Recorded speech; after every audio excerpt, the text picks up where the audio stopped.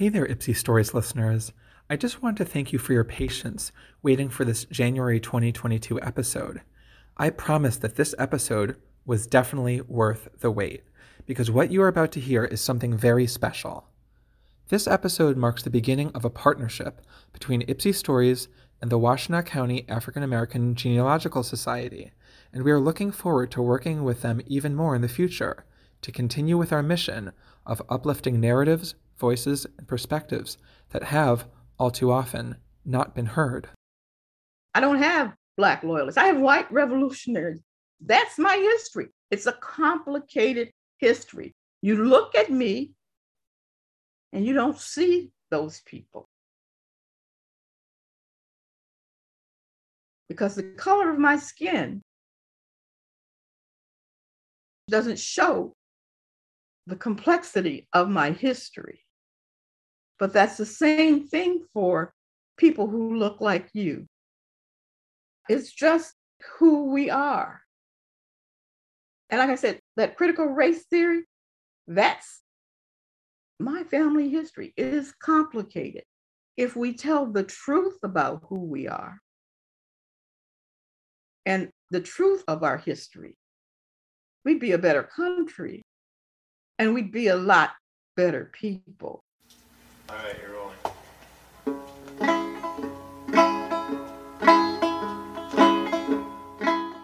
Hi there. My name is Shoshana, and I'm a librarian at the Ypsilanti District Library. Welcome to the library's podcast, Ipsy Stories. Ipsy Stories is a podcast about the history of Ypsilanti told in story form by historians, academics, community members, and local experts. This podcast seeks to unearth stories and perspectives that may be new to you and are often unheard. Our hope is that by listening to these episodes, you'll gain better understanding of our collective past, present, and future.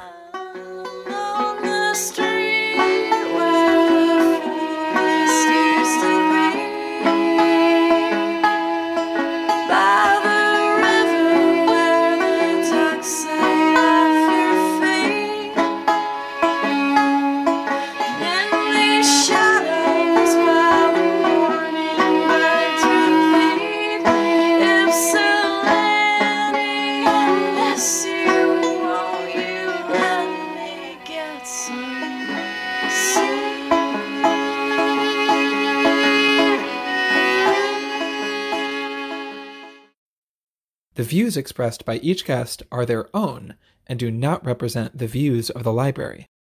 Today we will be learning about the work of the Washtenaw County African American Genealogical Society from founder and co-chair Cheryl Garnett.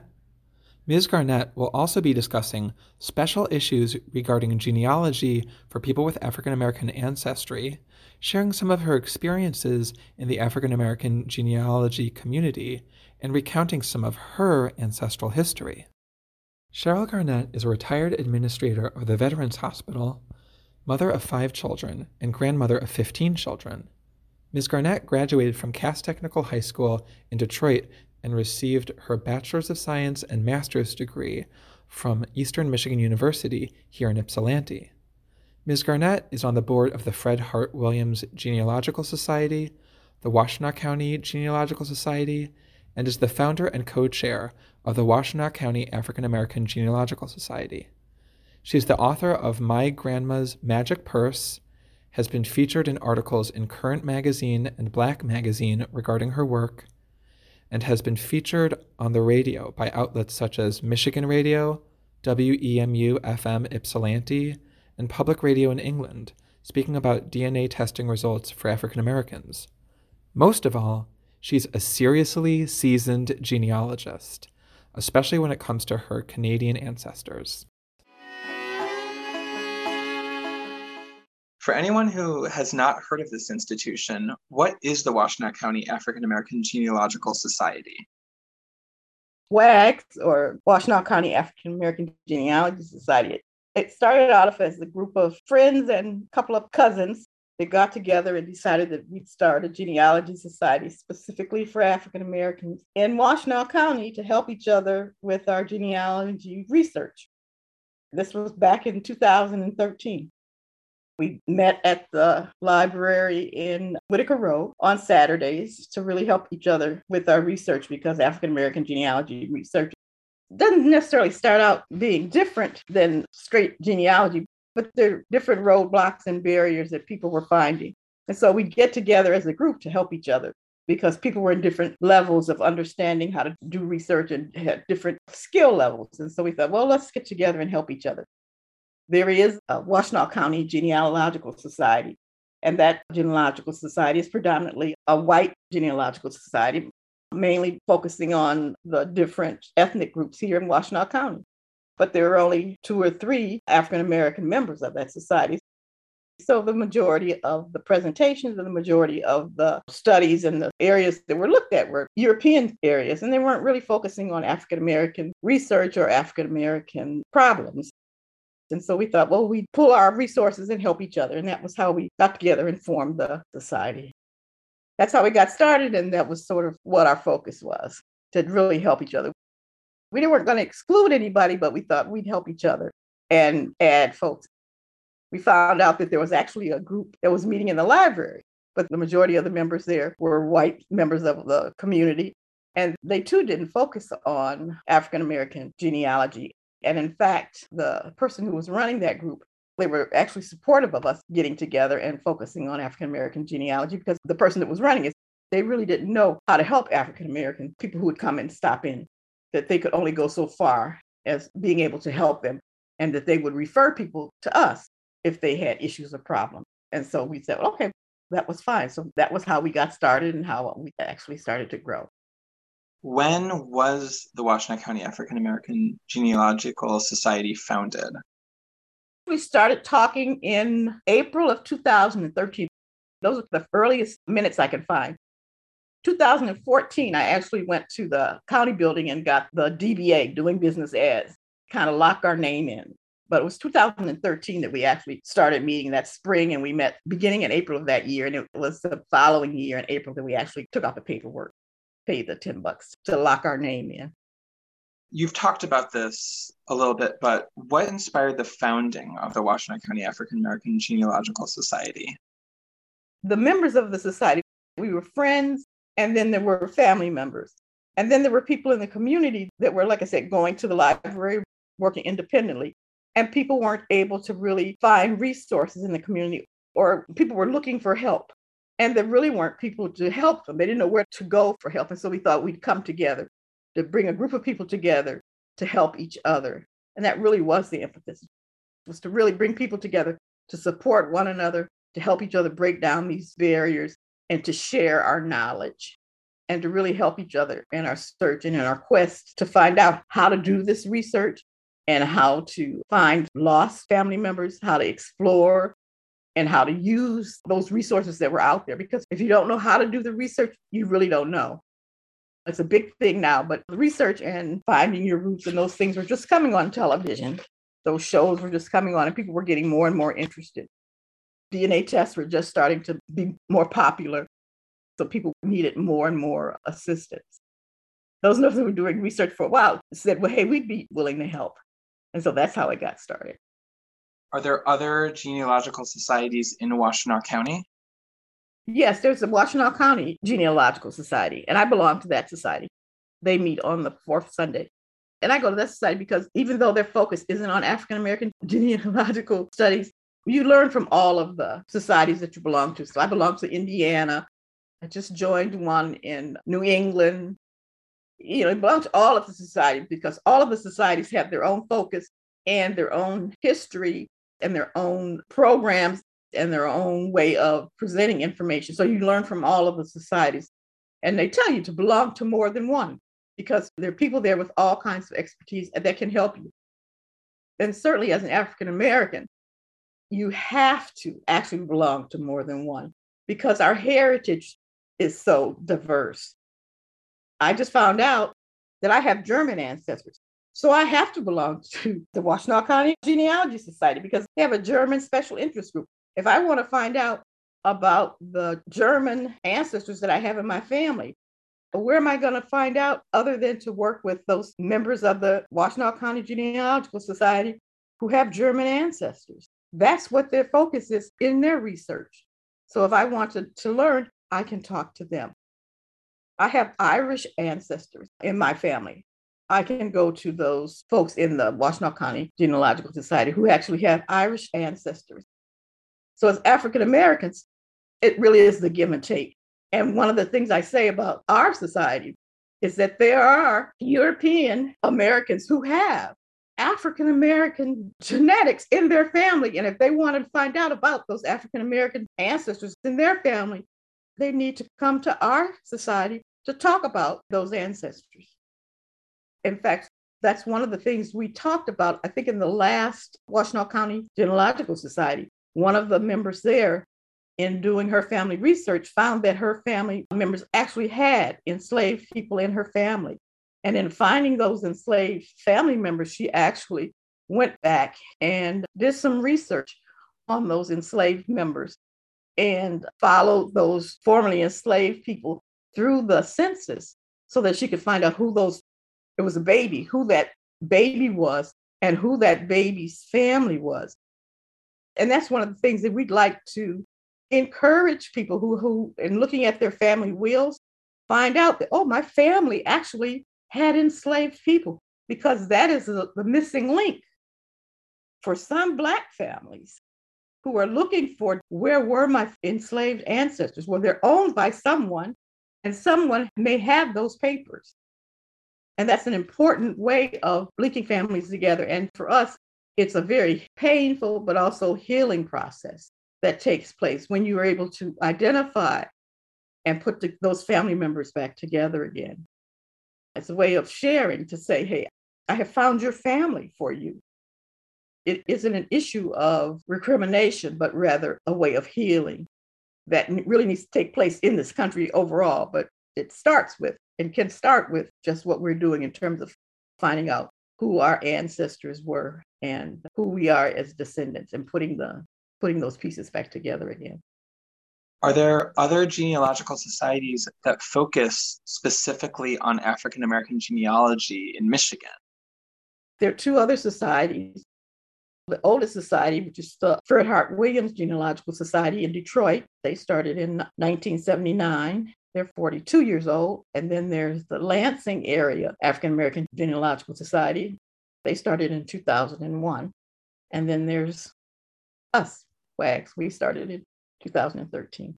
So there are three of us. What makes African American genealogy so different?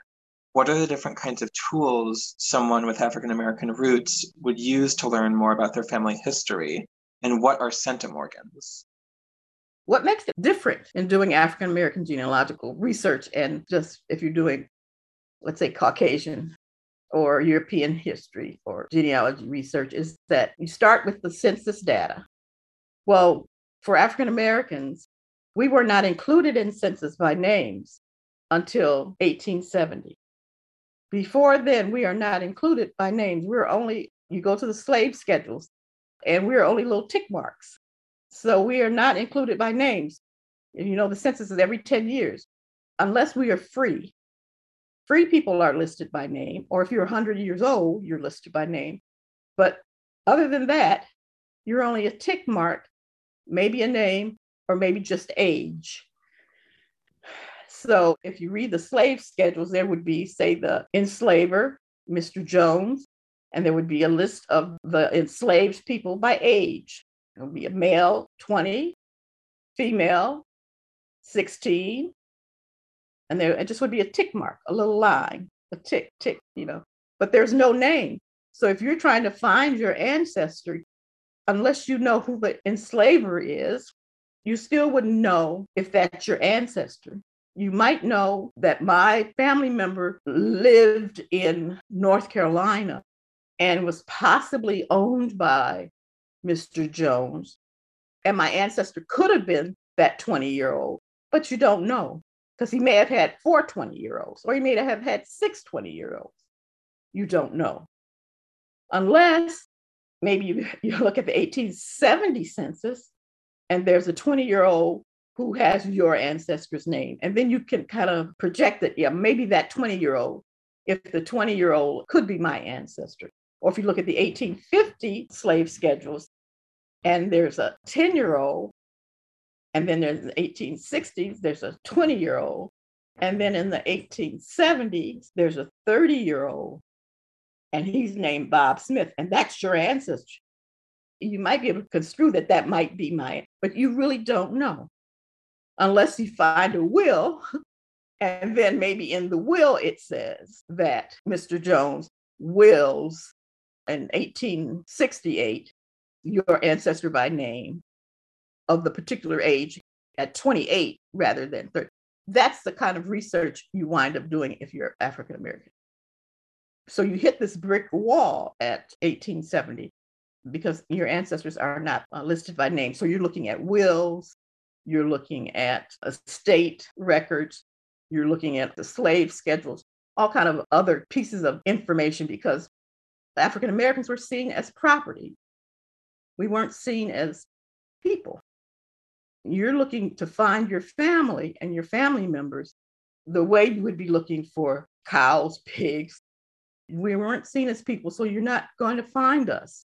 And so it makes doing our research and finding our family members that much more difficult. You're not going to find them as you would do traditional research, like looking for baptismal records. African Americans weren't allowed to marry, so you aren't going to find them in marriage records. You aren't going to find birth certificates because they weren't seen as human beings or treated that way. So you aren't going to find those traditional records prior to 1870, unless they were free. And then even if they were free, those records are scarce. You asked me about centimorgans. Centimorgans, that's a way of measuring the degree to which you are related to one family member or another. It's a way of measuring DNA. It's the amount of DNA you inherit from one person to another. For instance, a mother and a child, like my children and I share. My mother and a daughter will share 50%. You inherit from your parents 50%. 50% from your mother, 50% from your father. I have first cousins that I share 900 centimorgans. I have some first cousins that I only share 800 centimorgans with. It's the amount of DNA that you share with them. My granddaughter just did her DNA test, and I have a first cousin that I share more DNA with than I do with my granddaughter. I share less DNA with my granddaughter than I do with my first cousin. What it is just the luck of the draw. It's sort of random, the amount of DNA that you share. It's sort of random, but it's within a range. That's the best way I can explain it without having a chart to show you. But there's a range that tells you within this range, that person is a first cousin, or that person is a second cousin, or that person is a parent or a child, or that person is a second cousin, that person is a third cousin. Just the distance between you. The further away that person is to you, the smaller the centimorgans. My daughter and I, we share 3,000 centimorgans. My first cousin and I, we only share 900 centimorgans. My second cousin and I, we share 100 centimorgans. I have third cousins that I share 50 centimorgans. And it gets smaller and smaller. One of the things, though, that's very interesting that happened last year or 2 years ago, Ancestry eliminated 7 centimorgans or less because they said that those centimorgans, they were so negligible, they were so small that really you couldn't possibly find any relationship. But I have found that with African American families, that's not necessarily so.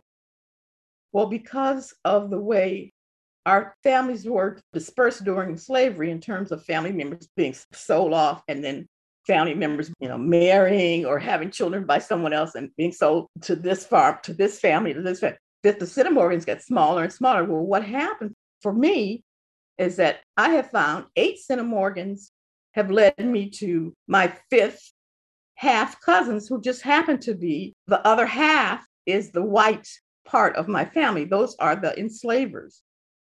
The DNA has led me to the person who owned my family. So it's led me to the owners of my family because those half cousins, those half white females, their grandfathers or 5th great grandfathers are actually my half 5th great grandfathers. And the other half are my 5th African American grandmothers. So those small centimorgans that if I hadn't saved them, I wouldn't have known that those were my cousins because I've gotten DNA matches to those cousins. One of the questions you asked, were there any finds? Those have been some of the finds that I've gotten through doing this research and doing this genealogy stuff. So what does a meeting of the Washington County African American Genealogical Society look like? It looks a lot like what I'm sharing with you, where we get together and share our breakthroughs. What are the things that you've found? It's people sharing those stories of what they have found in their families. One of our members recently has actually found on the slave narratives, she's found one of her great-grandmothers who was actually one of the persons actually telling her story. It's doing presentations where people present either their family histories, or I've done presentations like of the Black Loyalists, or people doing classes on how to understand your DNA. So it's a combination of those kind of things. Or just getting together, just talking about DNA, or getting together and talking about our research, or getting together and talking about our families, or sharing family histories, or sharing oral histories. Because one of the things that happens when we share our stories is that we find out that we're related to each other. That's the other thing. People are sharing their stories and sharing where their families are from and what their family histories are. And people have found out that, gee whiz, we're related to each other, or I recognize that name. And then through research, finding out that, gee whiz, we are related. So those kinds of things happen at our meetings. What is the genealogical connection between Ypsilanti, Michigan, and Canada in terms of African American genealogy, history, and migration? And who were the Black Loyalists? Back in the early 1800s, there were probably more African Americans in Washtenaw County and Ypsilanti area than there were actually in Detroit. My family actually was one of the early Ypsilanti families, but they came to Ypsilanti from Canada. I don't know if you know the research that Max Siegfried has done in looking at the early history of Ypsilanti, but a large percentage of the early Ypsilanti families were actually Canadian families that migrated to Ypsilanti. My family was among those families. My great-grandparents came to Ypsilanti. In fact, my mother was born in Ypsi, which kind of is, when I think about it, surprising to me, because here I am back here in Ypsilanti. When I reflect on it, it's like, what am I doing in Ypsi? I was born in Detroit, and the majority of my family lives in Detroit, and here I am in Ypsi. But my great-grandmother and my great-great-grandmother both were here in Ypsi. My mother was born here, and my great-grandmother and her mother were here in Ypsi. But my great-grandmother was born in Canada, and her family came to Detroit, but then moved to Ypsilanti because her uncle was part of the Massachusetts 54th. He was here in Ypsilanti. So they just followed family members here to Ypsilanti and built their families and stayed. And then some of them went back to Detroit. There was a train in Buxton, Canada, that went through Buxton and actually came to Ypsilanti. And people went back and forth between Ypsilanti and Buxton, Canada. So most of those families just took the train back and forth. Stories in my family were like, during World War II, my grandma would come back and forth and bring butters and make cakes for the kids on the weekends and those kinds of things. It was a very fluid border for my family in terms of them just going back and forth because they lived on both sides of the border. The churches were on both sides of the border, and my family has ministers and they pastored on both sides of the border. So they just went back and forth. So they have that rich history of not really seeing the border as two separate countries or as something that separated them. Because we had family on both sides of the border, they just saw us like you would see Detroit and Ypsilanti. They would see Buxton and Ypsilanti as just visiting cousins, basically. Sort of like going south. They would see coming to Ypsi as like coming south, or going north, they would see going to Canada. Oh, you asked who were the Black Loyalists. The Black Loyalists were actually either free men of color or former enslaved men who fought in the Revolutionary War on behalf of Britain against the colonists, and who were promised and then given their freedom by the British once the war was over. And they were evacuated out of the United States and given land, because that's what they were promised, land in Canada. Because they were promised if they fought for Britain, they would be given their freedom and land. And that's what they did. And they fought on behalf of Britain. And because the colonists won, and it was a war of independence. And so the colonists won, and the United States became the United States eventually. And for those people who were loyal to the crown or loyal to England, were tossed out, and they left the United States by way of boats leaving New York to Canada, and they were promised land and they were given land. Of course, the Black people were given the worst land, but that's my presentation. But anyway, they were called loyalists, and those who were Black were the Black loyalists.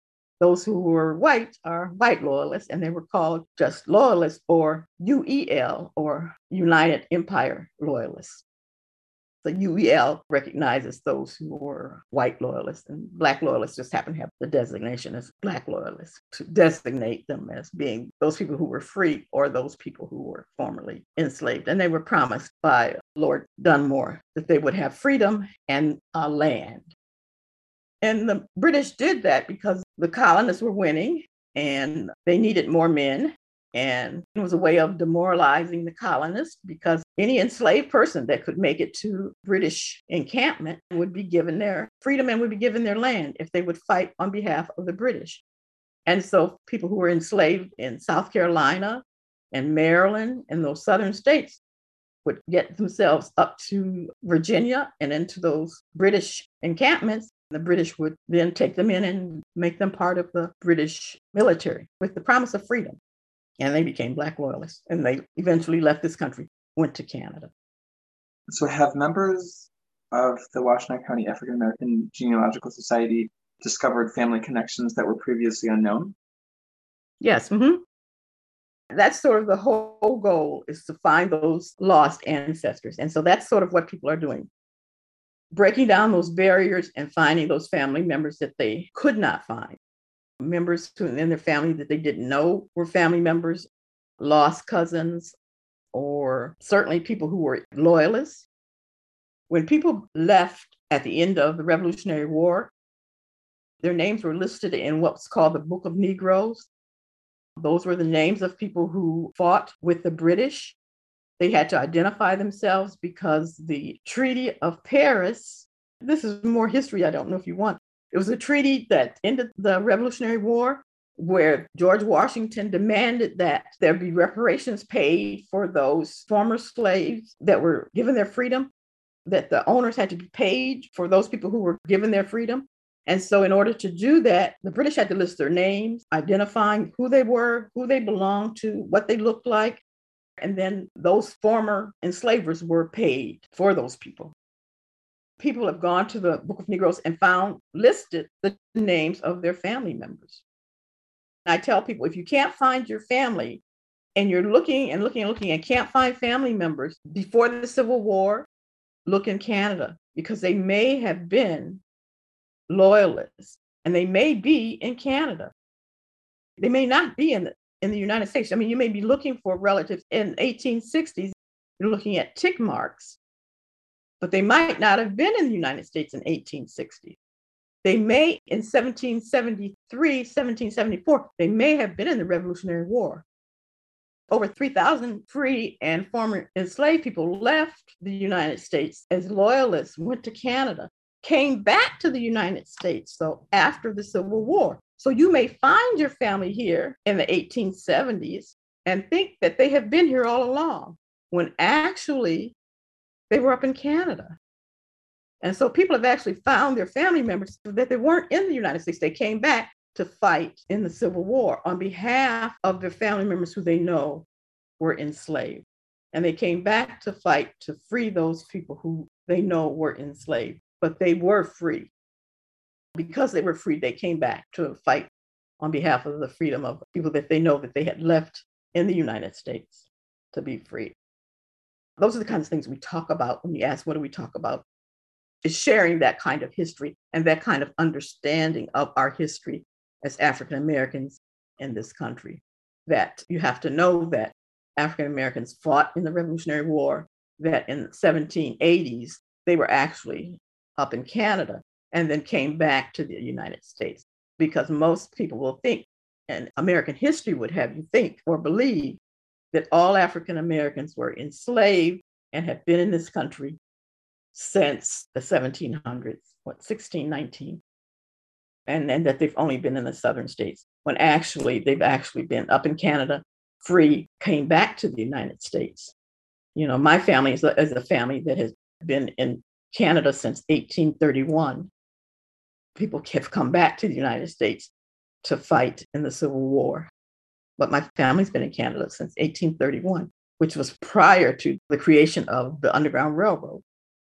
If I'm looking for my family and I can't find them, I can look and look and look. It's just that I know, because I know family history, that they were in Canada in 1831. Being able to share those stories helps other people looking and doing their research to have insights to go, oh, well, maybe I need to look I can't find my family. Maybe I need to look in Canada and look at some of those records, those old church records, and look at some of those early Canadian communities to see if maybe my family is there, and that maybe my family is a Canadian family that came back to the United States. If I didn't know, I would think that, gee whiz, my family was in Ypsi in 1920. And I might be looking, well, let me find out where they came from in the South.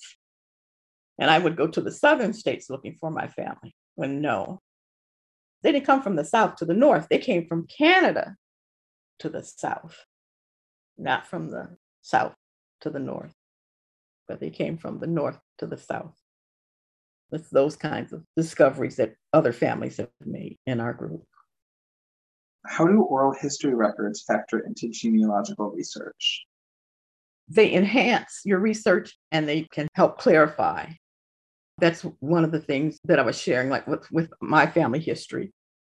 When I was 10, my grandmother told me that her grandmother was a baby on the Underground Railroad, and that one night when they were running away, the slave catchers were almost catching them, almost there, and they were hiding under the floorboards.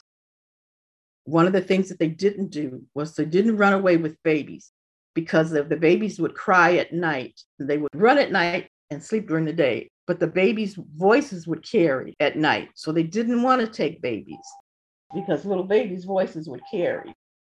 But they took my great-great-grandmother anyway. Everybody was afraid when they were hiding that the baby was going to wake up and cry and give them away.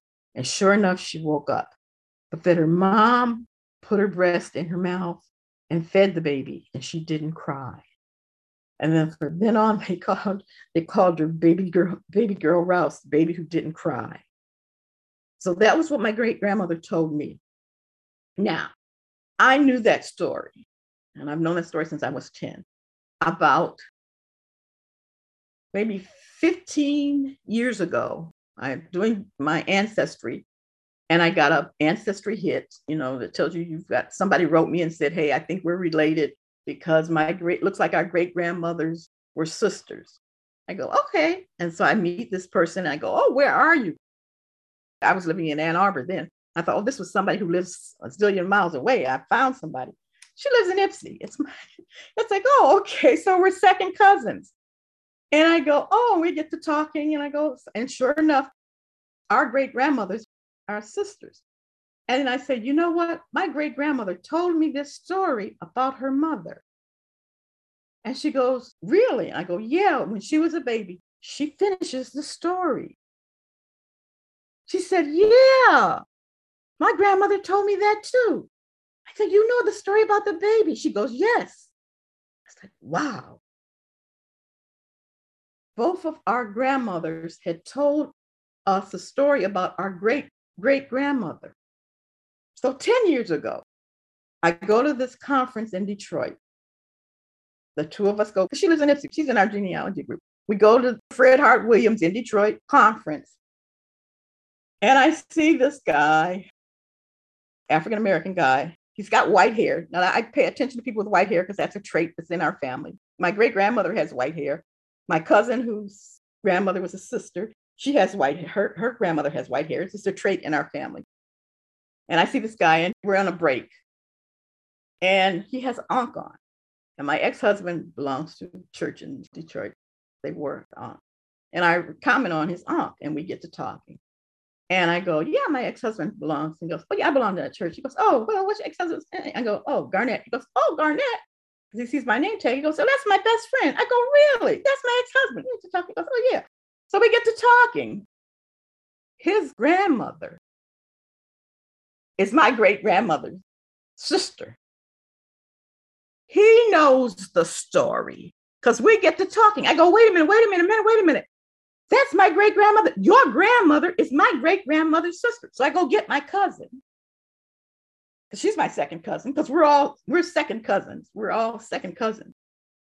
And I go, wait a minute, let me go get my cousin because her grandmother, that's her mother too. They're sisters. So they're three sisters. And we all know the same story. He brings his first cousin to the library because he lives in Detroit. His first cousin also lives in Detroit. Now, my cousin Kim, she lives here in Ipsy with me now.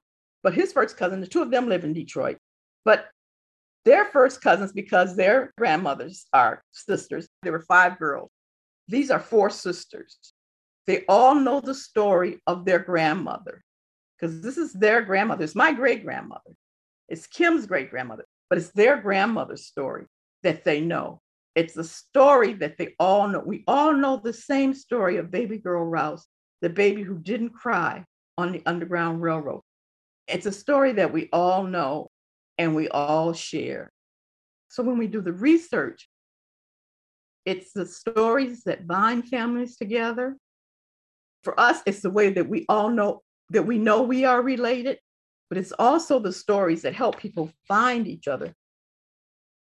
One of our members in our group, her family story is that her family was not enslaved. We were not enslaved. That means that their family member, when you're doing the research, that they're looking for a free person. So when you're doing the research, you're looking for a free person. Our great-grandfather was not enslaved. He was a free man. So now that means when you're doing your research, you're looking for a free person. That means you should be able to find that person in the 1860 census. That's what that means. So those family stories are really clues to helping you find your family members. Those stories are very important and they're very precious. And they're things I tell people, don't dismiss them, use them because they can help you find your family members. If you're sitting in a genealogy group and someone says, you know, my name is Jones and my grandfather was free and your grandfather was a Jones, or your grandfather's brother and you have a last name is Jones and you know your grandfather was free, you might want to talk to that person because that person might be related to you. Those family stories are precious. And I tell people, don't discount them.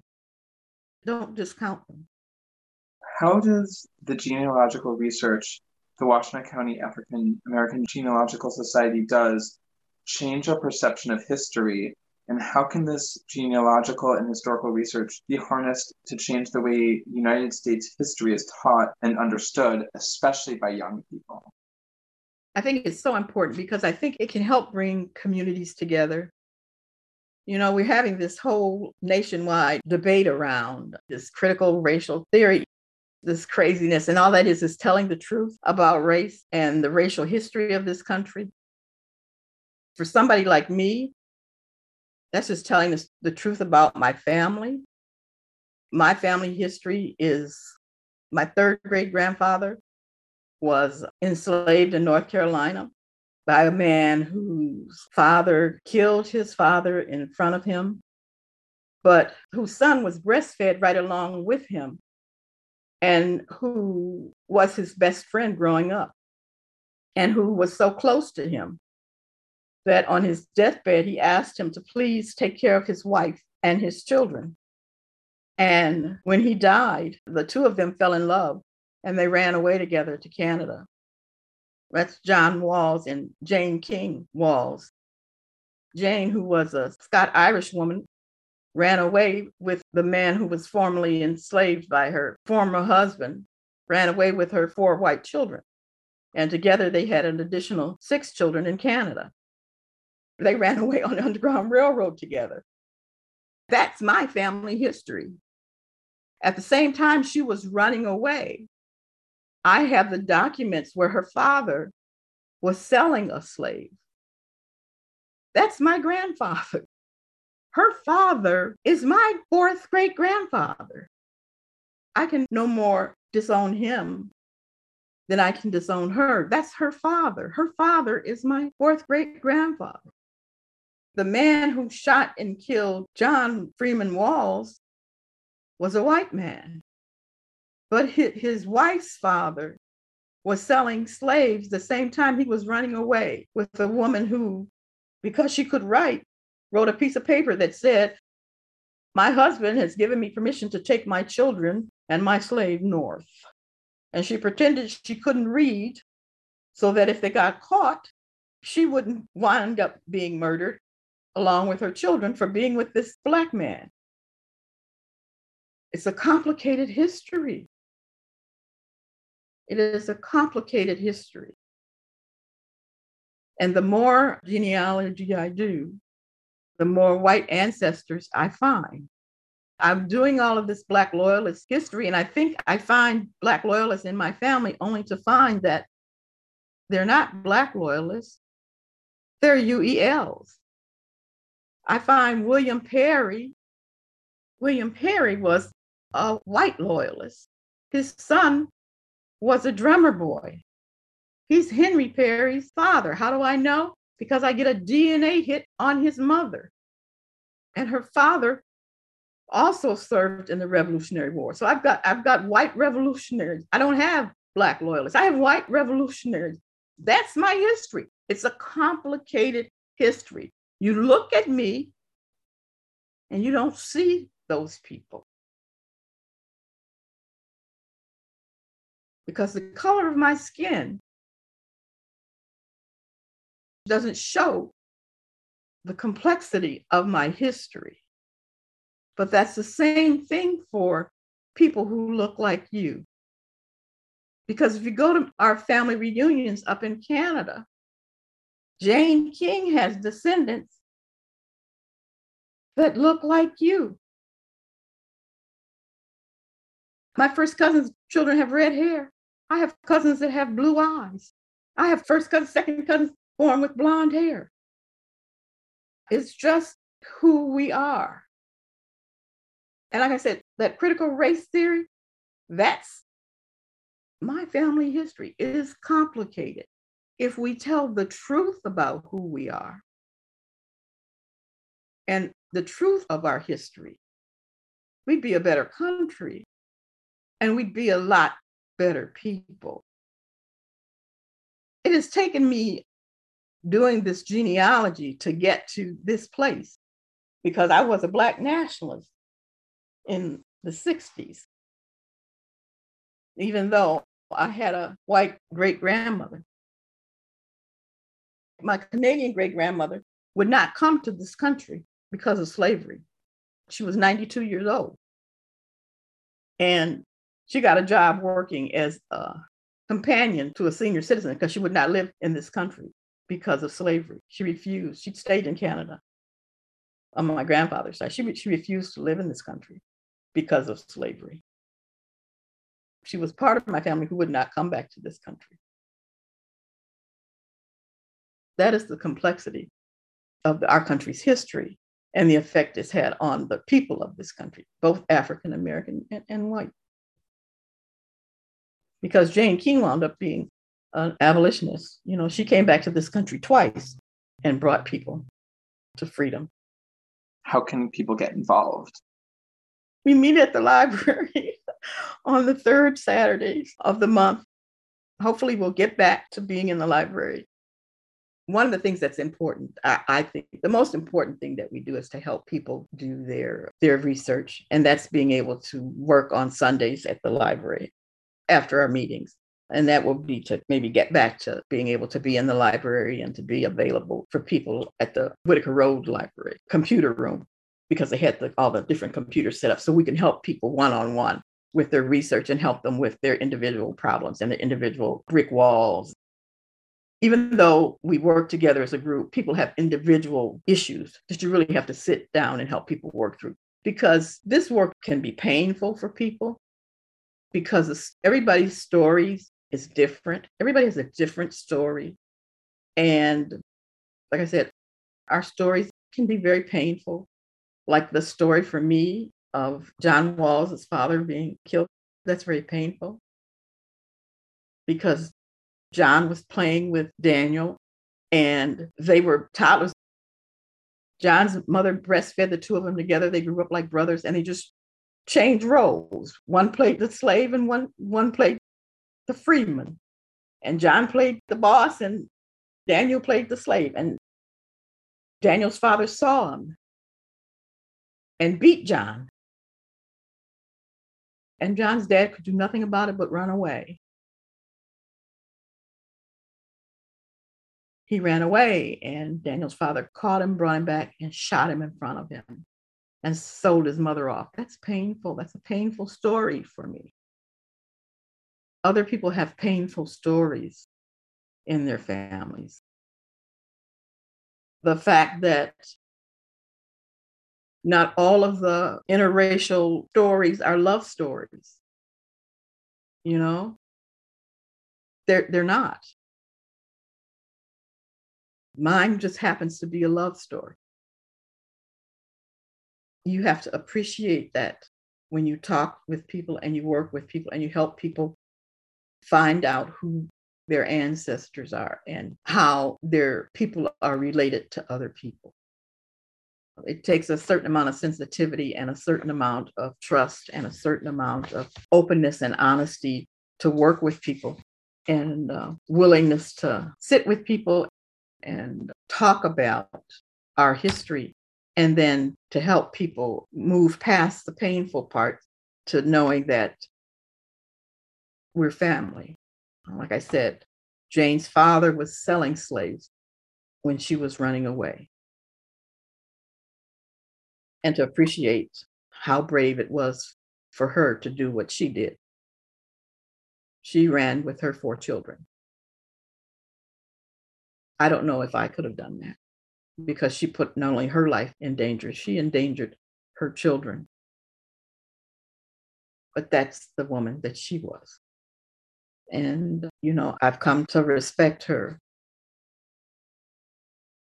The more of this I do, the more history I learn, the more I tell of her story. This episode was produced in collaboration with the Washtenaw County African American Genealogical Society. Thank you to co-founders Jean Winborn and Cheryl Garnett for believing in this partnership, and a special thank you to Ms. Garnett for sharing the history and mission of this organization, as well as her own personal history with Ipsy Stories listeners. Another special thank you to Charlene Collier for helping to connect the podcast with the Society, and with all your help with the episode and with the presentations made to the Society. You are an invaluable collaborator, coworker, and friend. A special thank you to Sam Killian for all his work on the Ipsy Stories webpage. We couldn't do it without you, Sam. A special thank you to local musician Annie Palmer for providing music for this podcast. You can check out more of her music at anniepalmermusic.bandcamp.com. Thank you so much for listening to Ipsy Stories. If you liked what you heard today, please consider subscribing and telling your friends and neighbors about this podcast. You can subscribe to Ipsy Stories wherever you find your podcasts. You can also explore previous episodes with additional resources at ipsylibrary.org/Ipsy Stories. If you have ideas or story suggestions, you can get in touch with me at shoshana@ipsylibrary.org. That's SHOSHANA@YPSILIBRARY.org. Thanks for listening, and see you next time.